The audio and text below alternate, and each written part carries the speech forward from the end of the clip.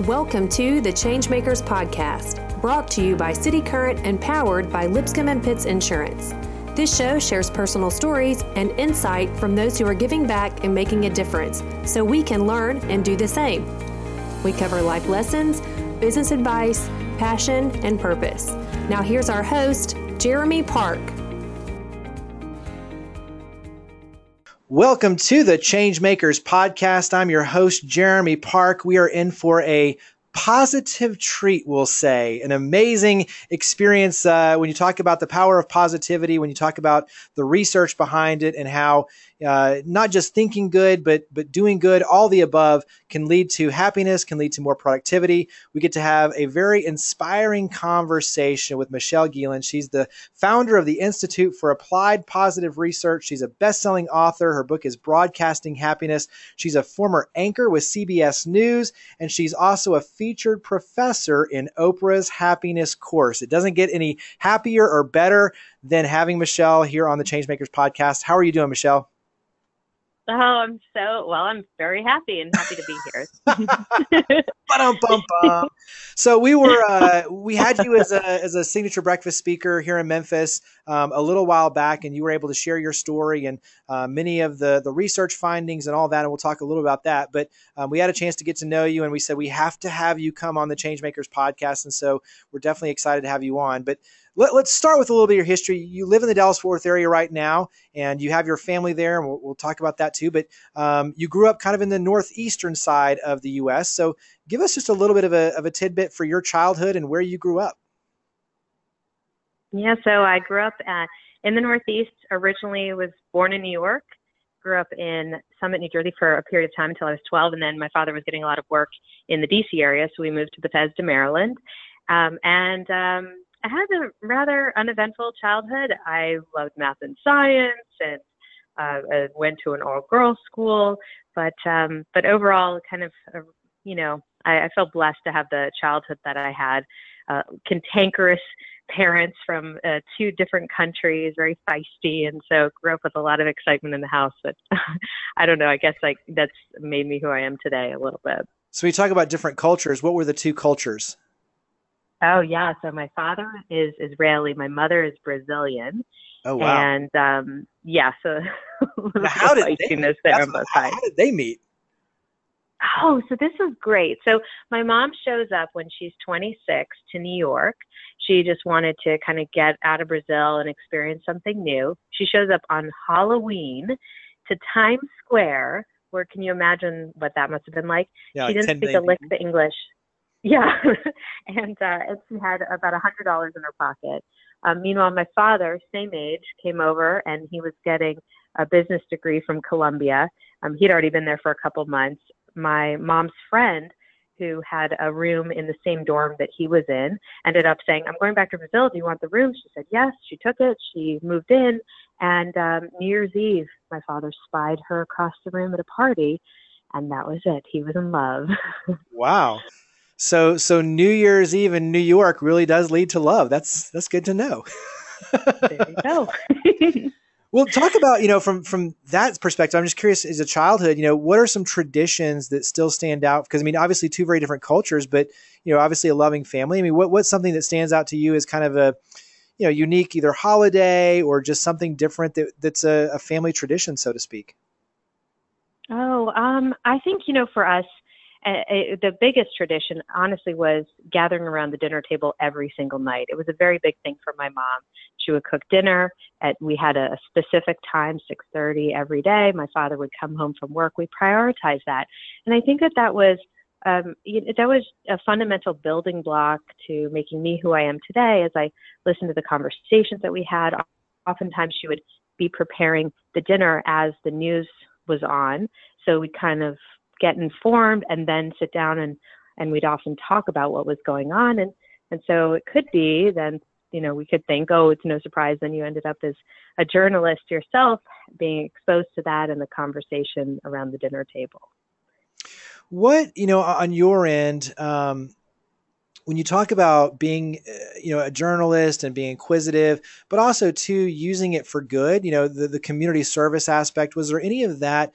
And I've got to believe, with two parents who came from different countries, they probably have a very different perspective of the U.S. and what freedom means and what the ability to, follow the American dream means, patriotism. I mean, all the above, but just community service, I've got to believe, is a little bit different. So at what age or did it ever kind of enter the equation of just the importance of community service, of volunteerism, of giving back? Was any of that a part of your childhood through your parents?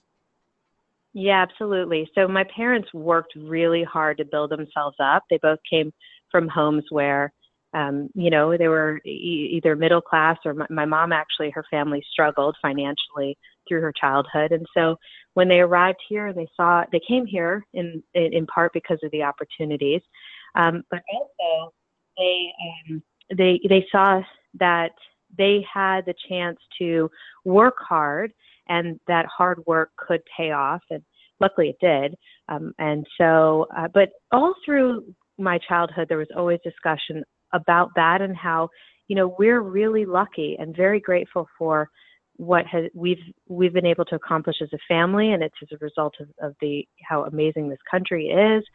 But we need to remember that this story, doesn't happen for everybody. And so we have to take care of those that are less fortunate. I think, I volunteered in high school a bunch, and it was always kind of top of mind and top of conversation. And so, when I became a journalist, my intention there, the mission was, how can I gather information about a specific topic, package it in a way that is relevant to people so that they would pay attention, and ultimately inform people so they can make the best decisions possible. Unfortunately, the industry doesn't really support a lot of that kind of reporting right now, but that was always my aim. So you shared the story when you were here in Memphis of just how you got into journalism and media, and it's a kind of a hilarious story. But share with us at what point, because you've got a very interesting background in terms of computer engineering. You've got a Master of Applied Positive Psychology from the University of Pennsylvania. So I mean, you've got a pretty diverse background yourself. But share with us, kind of that the side of going in and especially majoring in computer engineering, and then ultimately what led you to want to get into journalism, and kind of share a little of that funny story of just making your own videotape and sending it in and shooting for your dreams.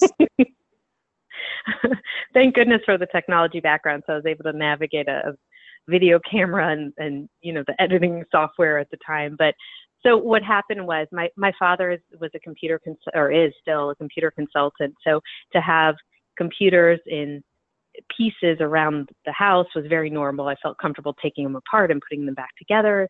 When it came time to choose a major for college, computer engineering seemed to make sense. I always liked math and science. The thing is, when I got out into the work world and I worked as a software engineer, it was great. And for some people, it's a total fit. For me, I like talking with people and interacting, and I felt a lot of the job was very isolating. Right. So as I looked around and had conversations with people that I admired and trusted, a friend of mine said, for everything that you say you like about, hearing people's stories and asking questions and getting out into the world, she was a reporter. She said, I think you should consider becoming a journalist. I think you'd really like it. And so so to what you're referencing is what I ended up doing. I decided I wanted to be a broadcast journalist, so an anchor or reporter. I shot a tape in my living room. I literally, so I wanted to seem as international and traveled as possible. So I wore a tank top, bright yellow, that said Havana on it. And then I styled my hair in a, curly, which is how it kind of naturally is, so that I'd seem racially ambiguous. And then I sent this VHS tape. I made dubs. Probably about 150 copies to stations around the country. And then I waited for calls to roll in. But of course, what really happened was I felt very grateful after probably about 2 or 3 months that I got one call, which was from El Paso, Texas. And I packed my bags and I went there and I cut my teeth working really, really hard.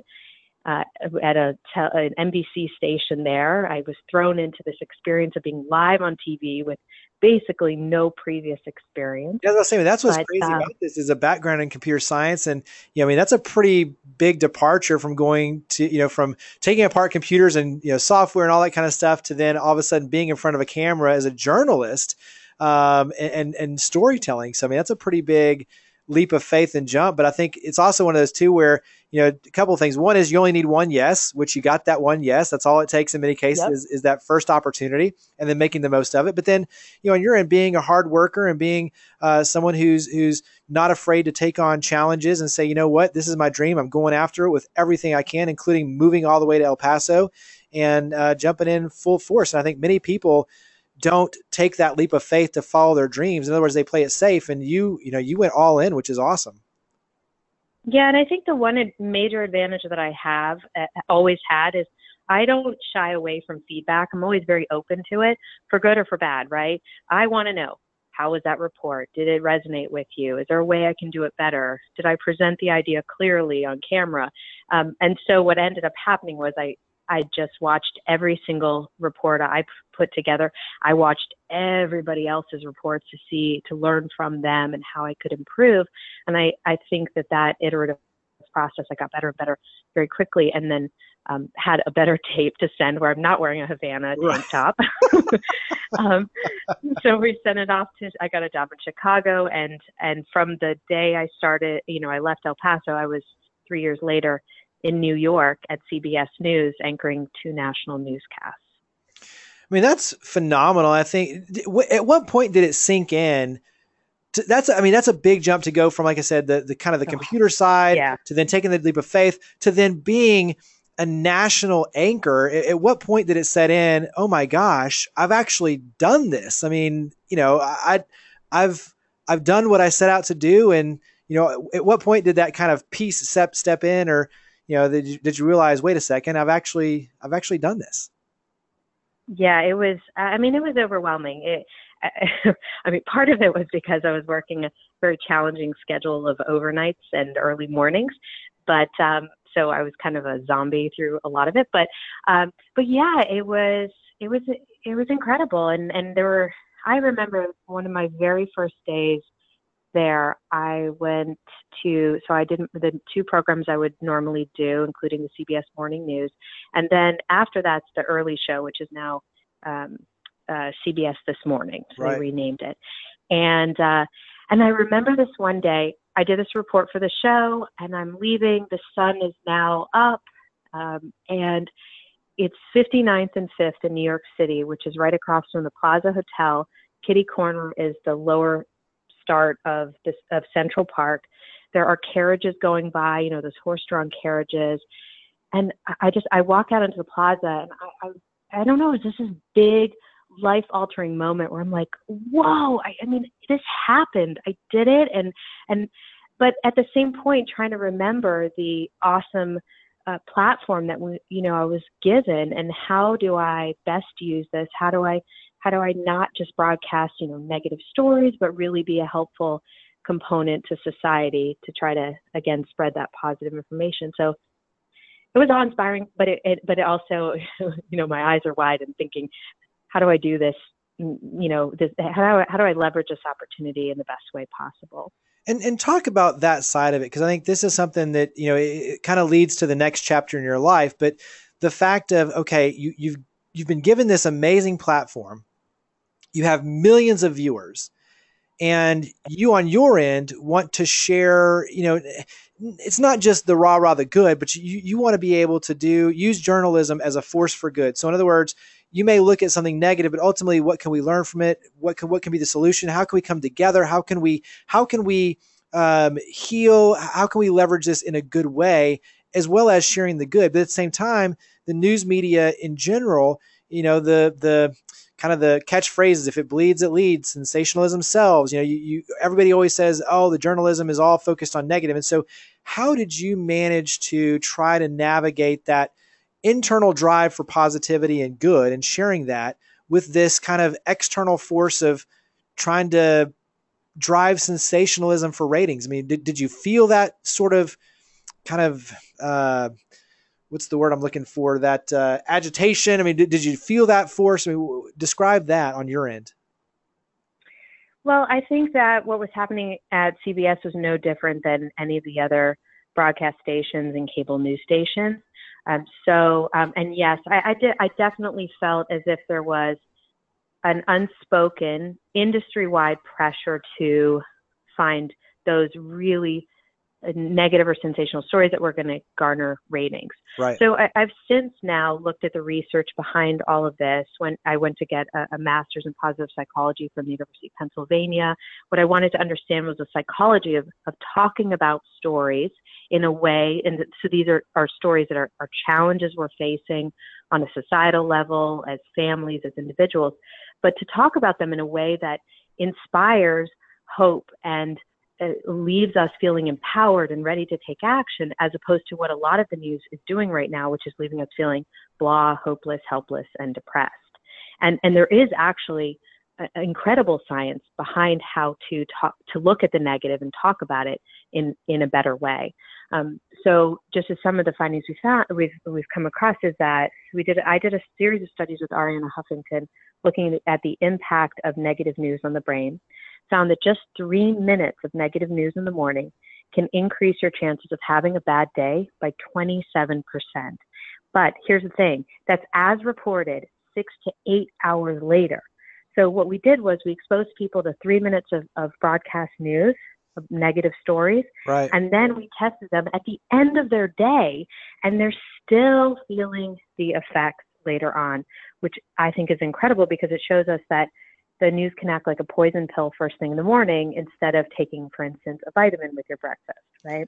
Well, and it's also this unconscious underlay where it's like it carries with you all. I mean, that's a long time to unconsciously kind of carry this negative feeling. That's wow. Yeah, I mean, because if you think about it, if you are exposed to a story that's all about, or a series of stories, let's say, that are all problems, right?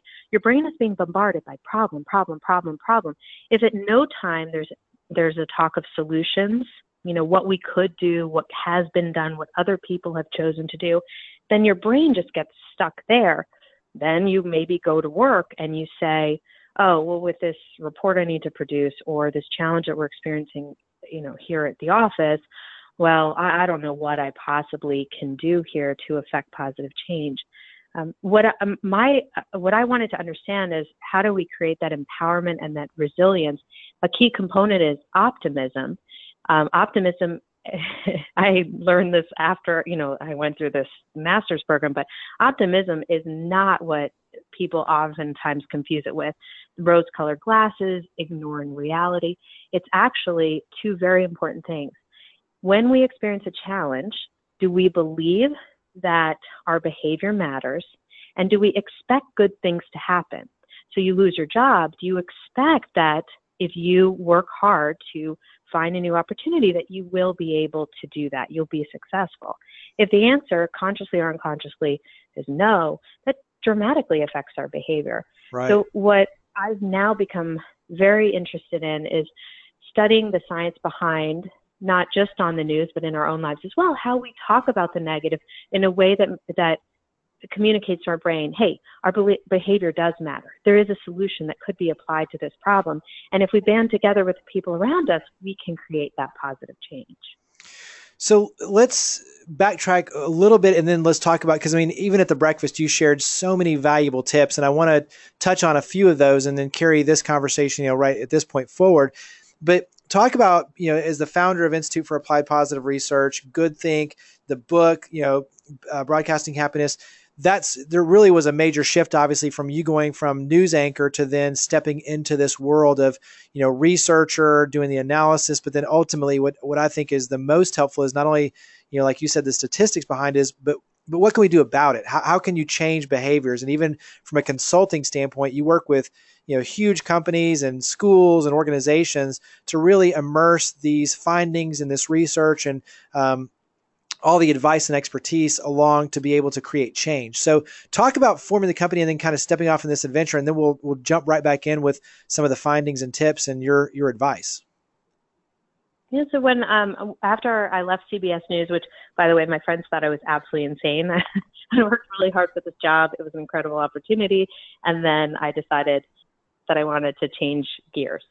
So after I graduated from the master's program, what I ended up doing was looking at how do we spread this kind of information? How do I actually get to broadcast the research that I think can be so valuable for helping people live their best lives? And what I ended up doing was, I've been working now at Good Thing, which is a positive psychology consulting firm, and founded the Institute for Applied Positive Research to be able to ask some of those questions.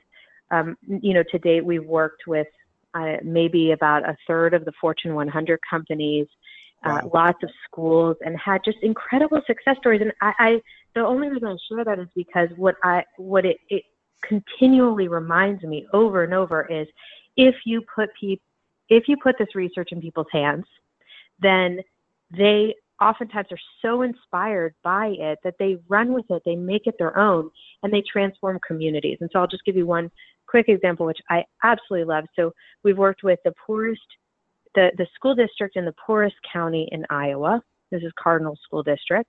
They were struggling with many of the things that you would think of for an area that's socioeconomically depressed and struggling, including poor graduation rates, bad grades for many of the students. What they decided to do was, instead of investing in a lot of the typical programs that a school district might focus on to bring up grades and graduation rates, they said, we want to focus on rewriting the narrative here and give the kids a positive education. So they got everybody involved, not just the teachers and the students and the administrators, but they even roped in the bus drivers, and they talked to the lunch ladies, and they got them to share all the successes and positive things going on, to deepen social connection between them and the students. So much so that, just a really concrete example, the administrators asked the bus drivers to write nice notes to each of the children, which of course, then goes home with Right. them, and the parents see those, right? And I've got to believe the children love that. Oh my gosh, this is one of the best things. And when the lunch lady doles out the food, she's also doling out a positive compliment. They changed the narrative in terms of, we're not a failure factory, we're a success story. These are the amazing things that are already happening here. And then these are the things that we're going to work on, but we'll band together to do it. Anyway, cut to a couple years later of doing this, they ended up raising their average ACT score from 17 to 23. Their graduation rate increased significantly. Grades went up. But the best part was that there's a rich school district in the county next door. And those kids many of them, their parents were opting to send them to the poorest county in Iowa to get a positive education. There was a way that it was open enrollment, so there was a way that they could do that. Wow. Which is incredible. Yeah. So to your point, creating the support network. And honestly, when you talk about children, like a handwritten thank you note means the world to them. I can just think for our little 9-year-old, anytime he gets a handwritten note, he's just beaming, especially from his teachers. And so many times it's a very simple thing to inspire these children with, to your point, the lunch lady, interacting with them and saying, hey, how was your day? And leading off with a positive compliment. Little things like that, but strategically making sure that they're a part of the culture, the DNA, so that, to your point, every step of the way, from the bus to the lunch to the principal to the teachers to the parents, like the support network is in place. So you give them the tools. Then when you have that sort of an inspirational lift, to me, I can clearly see why there would be a lift all the way around with these children, because now they feel there's purpose, they're inspired, people are depending on them and believe in them. And so you see that then carry over into, like you said, the test scores and all the academics. And that's amazing. But I think that's where, we, in many cases, live such independent lives, especially with social media, where we can hold ourselves up versus being in this world that truly is connected, but also too supportive. And I think that's something that, whether it's in the office, the family, in many cases, technology can be decisive or divide us. Mm-hmm. And, what you're talking about are things that actually lift and bring us together. Yes, and because we have to remember that, unfortunately, especially these days, and especially for our young people, our brains are being bombarded by all kinds of uh, pieces of information that often are negative, right? You turn on the news, it's negative. You go on social media, sometimes those posts are negative, or they make you feel bad or jealous or whatever. And then we have challenges at work. We have challenges around the dinner table. What we're seeing is that the more that we can reorient our attention to the positive things happening, the things that we're grateful for, the meaning embedded in the work that we're doing or in our school communities, the positive relationships that we have, we actually feed our brain the fuel that helps it achieve more. There is a compelling research-based case coming out of positive psychology and neuroscience that's showing us that when our brain is in that positive state, we actually fuel every single business and educational outcome that we can track. I'm talking about increasing our levels of productive energy by 31%, increasing our chances of promotion at work over the next year by 40%, decreasing the negative effects of stress by 23%. These are all studies that have been done through top academic institutions or major organizations. We're seeing there that there's an incredible ROI on creating cultures that are based upon high levels of well-being and celebrating successes while also maintaining a solutions-focused approach when challenges strike. Share some of the tips, because one of my favorites was when you're leading into a meeting, kind of that power opening. You had quite a few that people I know were jotting down and even tweeting about left and right. But share some of your favorite tips when it comes to applying this research. And obviously, I mean, you've shared it already with the school district, but give us a few others that you think these are some things that people can start weaving into their normal routine right now that will have a payoff in the end. One of the pieces of research that I'm most interested in is those quick behavioral changes that make a big difference. And so I've been very much focused on those habits that take less than 2 minutes, and they have been shown to really transform our days. One of my favorites is, I call it the power lead. So if you know anything about media, you see that a lot of my tips and strategies come from my days in journalism. Normally a lead in a newscast, they follow the old adage, if it bleeds, it leads, right? You mentioned that earlier. Right. For our own personal broadcast, the power lead takes the opposite approach. My question to everyone is, what's your top story? As you move throughout your day and people ask you, hey, how are you? What are you sharing? If you're leading a meeting, what's the first thing that we're talking about during that meeting? That top story has an incredible impact on the person or people listening. It changes the trajectory of the conversation. And as a researcher, if I know just those first few words of the conversation, I have a high degree of likelihood of predicting the outcome of it. Right? We've all been in a meeting where it starts off bad and it only goes downhill from there. The same with our conversations. So the power lead is starting off a conversation or any other interaction by sharing something positive and meaningful. So if it's, how are you? We can take the lead on the conversation by saying, like this morning, oh, I'm doing great. I had breakfast with my son this morning. He's being so cute and so funny at the table. Very simple, but what does that do? That prompts others to share, hopefully, something positive and meaningful from their own life. It deepens social connection. Social connection is the greatest predictor we have in the research of long-term levels of happiness. The more we can build it, the better off we are and the people around us are as well. I mean, obviously, for not just bumping into somebody at the elevator or the office or out at the grocery store, but that's a good, that power lead into meetings and setting the tone, as you describe, is so important. And that's something that everybody can take back to their family, but also the office, and just kickstart, whether it's the meeting or just an interaction with a power lead. What's maybe one other one that you think this is something that everyone needs to be doing that we maybe not doing already? Well, sort of along the lines of the power lead, one question I have is, how do you start your evening when you return home from work? How do you start your dinners? I love this one woman that we've done work with, and she said, I stopped asking, hey, honey, how was your day? And instead I asked, hey, honey, what was the best part of your day? And to my son, instead of asking how was school, what was the coolest thing you learned at school, or what was the coolest thing you did?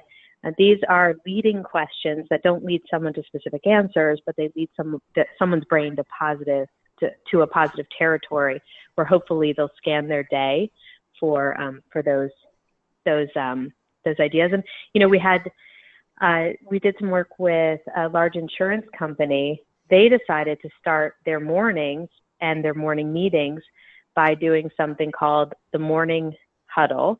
What they would do is they would get everyone together. These sales professionals would be asked to get off the phones, which is obviously how they make their sales and be successful, right? And instead they would just meet for 10 minutes in the morning where they would do two things. They would celebrate successes from the past 24 to 48 hours and that the entire team might not have heard about. And then they would give an opportunity for anyone who needed a little extra support that day to speak up, and then their colleagues could rally around them and offer ideas and solutions.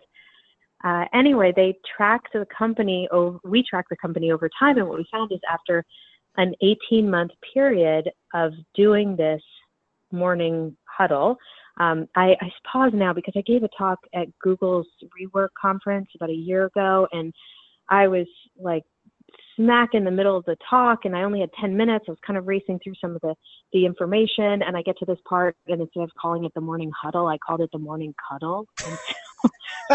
Well, there is a warm and fuzzy feeling. There is. I mean, a morning cuddle in your office, it could be very effective, and it could also cause HR problems. But we're just doing a morning cuddle. Oh, it was, yeah. So now every time I talk about it, I have to really think about it because I don't want to say it wrong. But anyway, so we tracked them over time. And at the end of the 18-month period, what we found is that their new insurance application rate went up by 237%.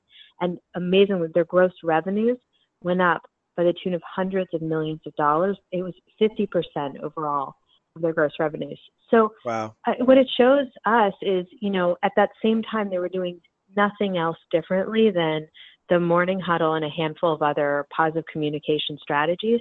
Those small things make such a big difference, both for the organization and for the individuals working there. Yeah, and that's what I was going to mention is, you had kind of talked about even on your end is you've seen these simple steps by just being more intentional. And I think even, just the sheer knowledge that 3 minutes of negative news has that long of an effect on your day so that you can be intentional about what you digest, so to speak, what you view and how you take that in, and just knowing that, wait a second, what I'm seeing is going to have a negative impact on my day. So I can either filter that out or at least just be aware and control that. But I mean, the bottom line is, little adjustments, which you've already kind of painted this picture, but little adjustments can lead to big changes, professionally, obviously corporately, but also for individuals in their career trajectory. So they have, by kind of infusing this sort of positive approach and little simple things like that morning, that power lead,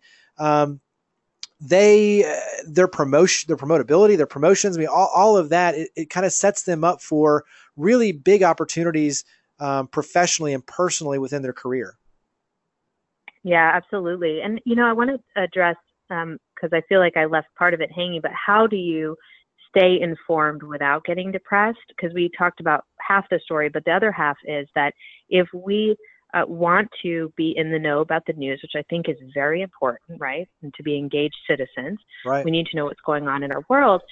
There is a way to do it so you don't suffer those negative effects. The key is skip those. I'm a big proponent of getting your news online, right? Because you have a lot more control. You can see the headline, you can click on it or not. So skip those really negative stories that are clearly one-off things, horrible things that have happened in another part of the country that don't directly affect your life. They're not good for your brain. And then if it's a topic you care about, try to find a source that can provide you not only information on the problem, but also on the solution. In the follow-up study that we did with Arianna Huffington, we found that if you expose people to not just the problem, but also the solution, as compared to the control group, which only read up on the problem, people in that experimental group actually, when asked to do subsequent unrelated tasks, their problem solving went up by 20%. Their mood improved significantly. It shows us we can talk about the negative, but we just also have to focus on what we can do about it and move the brain from just the problem to solution. I think that there are amazing journalists at basically at all of the news organizations with rare exception. It's just there's only a handful, unfortunately, that are focusing on solutions. And if we can find those and stay true to those, I think we will feel not only higher levels of resilience and optimism about the problems in our world, but we'll also transport that mindset to our own lives as well. Love it. I have to ask, when you talk about, being a featured speaker with Oprah, and I know you've got a hilarious story of your husband meeting Oprah. we can save that for another day because it's hilarious. But talk about on your end, just, this sort of platform, and you mentioned obviously being able to work with some of the world's largest companies. Give me maybe one special moment or a favorite person you've been able to work with, or just, something kind of at a personal level where you say, what you're doing now, the ability to transition out of this national platform as a journalist and broadcaster and anchor to now being able to broadcast happiness in a very tangible, recognizable way that's having amazing impact.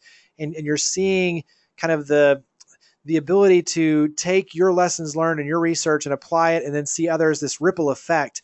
What's kind of put a smile on your face, or, like I said, what's somebody that you've been able to meet that it's all kind of sinking in other words, like, wait a second, this really is, it's powerful. It's changing lives and it's making a difference, and it's opening up some amazing experiences, even at a personal level. Well, I think two things spring to mind. The first one was I always love to see what people do with the research. And so I gave a talk at Marriott to 800 HR professionals. And afterwards, this was their idea, everyone grabbed Post-it notes and filled a convention wall with notes of all the things that they were grateful for or inspired to do, or ways that they were going to take action based upon this research. And what was amazing was the majority of the notes were about ways that they were going to use it with their families, or, the people most important to them in their lives, which I think is really neat.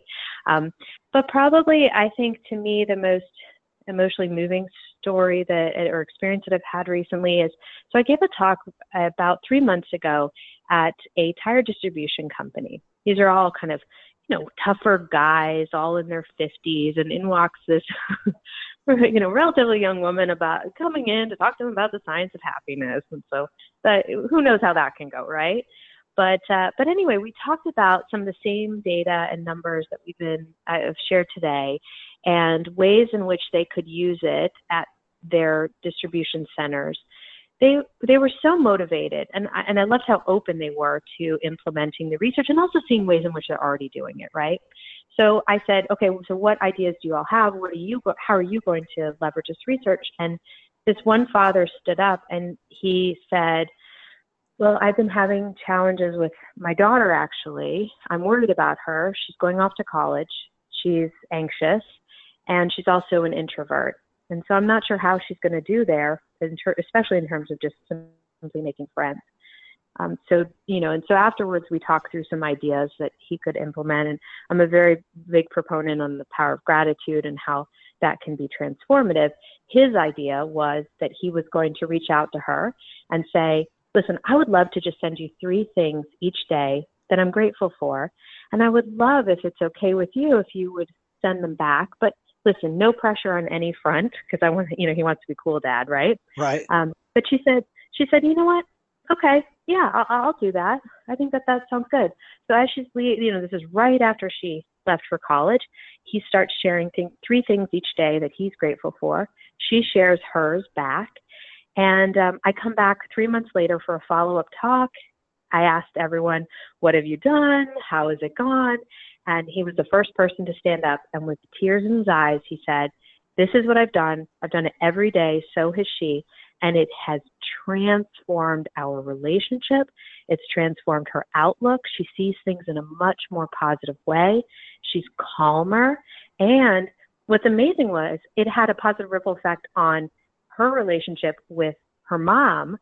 Even though the mom, was not involved in this practice, it just had this incredible beneficial effect on their relationship. So when I see this and I see the power that these simple behavioral changes have on people's lives and their happiness, their well-being, their daughter's happiness, and hundreds of miles away at college, for me, that's proof positive that that it's not like we have to make a major overhaul of our life. We just have to figure out what resonates with us and take that first step. Well, this is exactly why you are a change maker.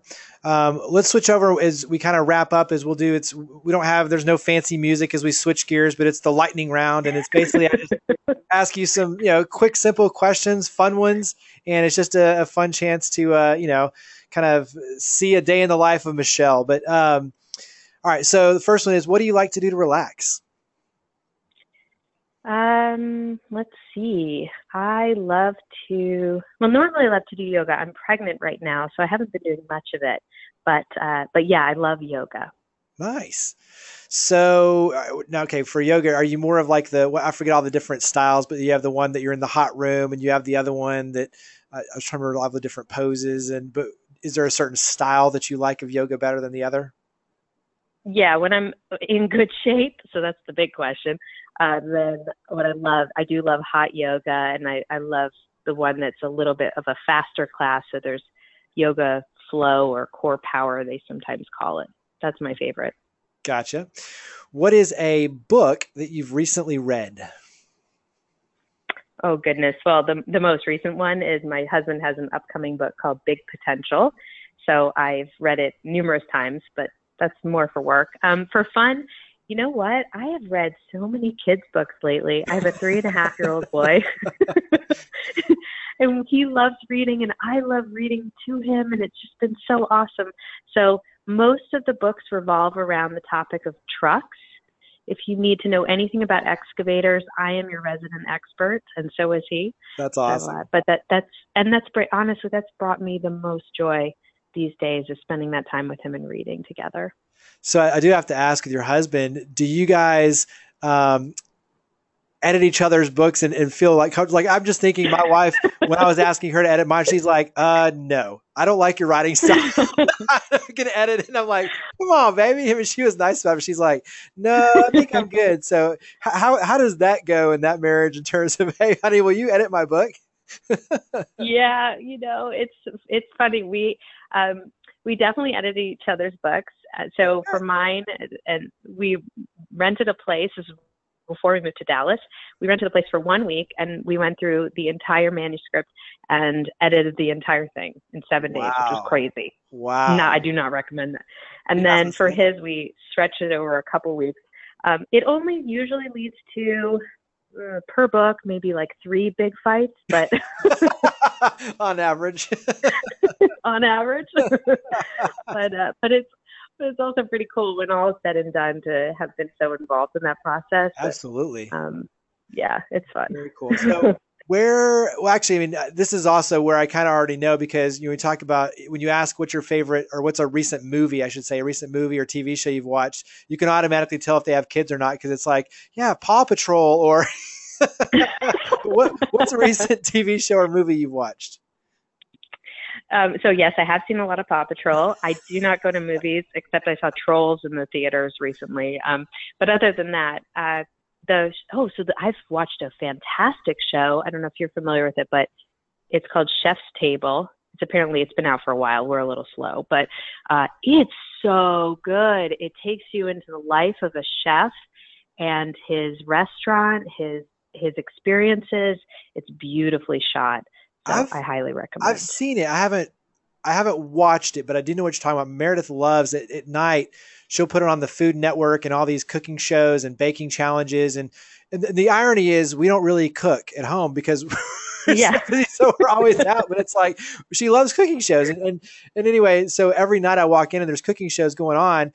And then she goes to bed early, and so I'm just walking in on cooking shows, and I'll watch them for a little bit before I switch over to sports. But it's just kind of funny because I feel vicariously like I'm watching all these cooking shows, and I have no cooking skills whatsoever besides making macaroni and cheese. But anyway, that's another story. All right. So where do you like to go to vacation? Give me some, either one favorite spot or a couple of favorite destinations.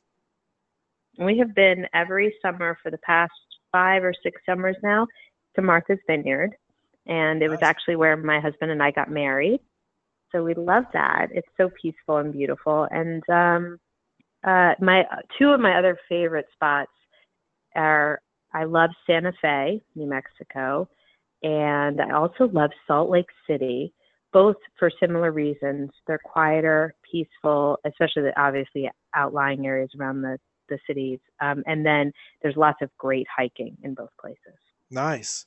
So my wife wants to go to Martha's Vineyard at some point. What time of year do you recommend to go? This is totally like personal off the podcast. But where do you recommend we go? If you come, you got to let me know when you come. But I'd highly recommend July and August as the best options because the water's warmer and it's beautiful, and we're there usually then. Good to know. Nice. Okay. Well, there you go. See, we're making plans on a podcast. All right. So, what type of food do you enjoy? Are you like the kind of more comfort food? Is it healthy? Give us an idea of what you enjoy eating. If it's got chocolate in it, I'm in. And other than that, I love sushi and I love Thai. That's about it. Yeah, I love everything. I eat everything except red meat these days. So then are you a wake up early and get up and go, or stay up late and sleep in? What's your preferred style? Well, the question is there a 3.5-year-old looking at me? True. Yeah, that's true. Yeah. Good. Touche. So these days I go to bed at 9:00, which is pretty fabulous. Nice. Well, okay. So then the kind of the last question is on your end. There's two, but the last one is just your contact information, so that kind of doesn't count. But when you look at the work you're doing and the legacy, obviously you're building your legacy every single day. But when you look at the legacy that you're leaving through, the work that you're doing, what do you hope that people say about you and your efforts and what you're doing?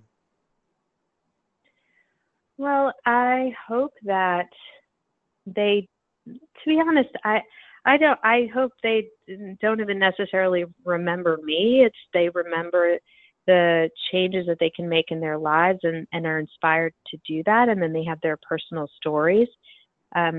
If they remember me, I'd love for them to think of me as a funny person who shared some interesting information.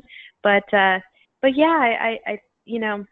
I'm just happy I won't hopefully be remembered as one who spread all this negative information everywhere. That's my hope. I love the fact, to your point, when you talk about the kind of the broadcasting, the media industry, the ability to have a heart that wants to use it for good and to be solution oriented, and then to take that kind of dive and to start your own companies and do the research and go off and get the degrees and, to create this platform to really help and empower others. It's special and it's inspiring. And that's exactly, like I said, what makes you a change maker. So go ahead and tell listeners where they can learn more about, your book and the research you're doing, and, how should all of us get in touch with you? I know you're on social media as well, but, tell us the easy connection points so that we can continue the conversation forward. Well, probably the easiest to remember is broadcastinghappiness.com, which will reroute you to my website, michellegielan.com. And I encourage everyone actually to come out and visit it because there's a ton of free resources on the site that I think might be interesting for everyone. We developed something called the Success Scale, which tests you for the 3 greatest predictors of long-term success. You can take it for free. There's also a stress responder scale. Both give you your scores and an interpretive report with some ideas. And then there's a bunch of videos and podcasts and all kinds of stuff so if you liked this information, you can get more of it there. Awesome. Well, definitely encourage listeners to reach out and, follow you online because you're always putting out great stories and updates. And it's just, like I said, I love the work you're doing and I love the fact that you use all of it for good. So Michelle, thank you for being a change maker. Thank you for coming on the podcast. Thanks for all you do. I greatly appreciate it. Thank you, Jeremy. Thanks so much for having me. Thank you for listening to the Changemakers podcast, produced by City Current and powered by Lipscomb & Pitts Insurance. To learn more about our guests and to share your stories of others leading by example, visit us online at citycurrent.com. Connect with us online using @citycurrent or follow the conversation using the hashtag Changemakers. Now, think big, start small, and act now. Be a change maker.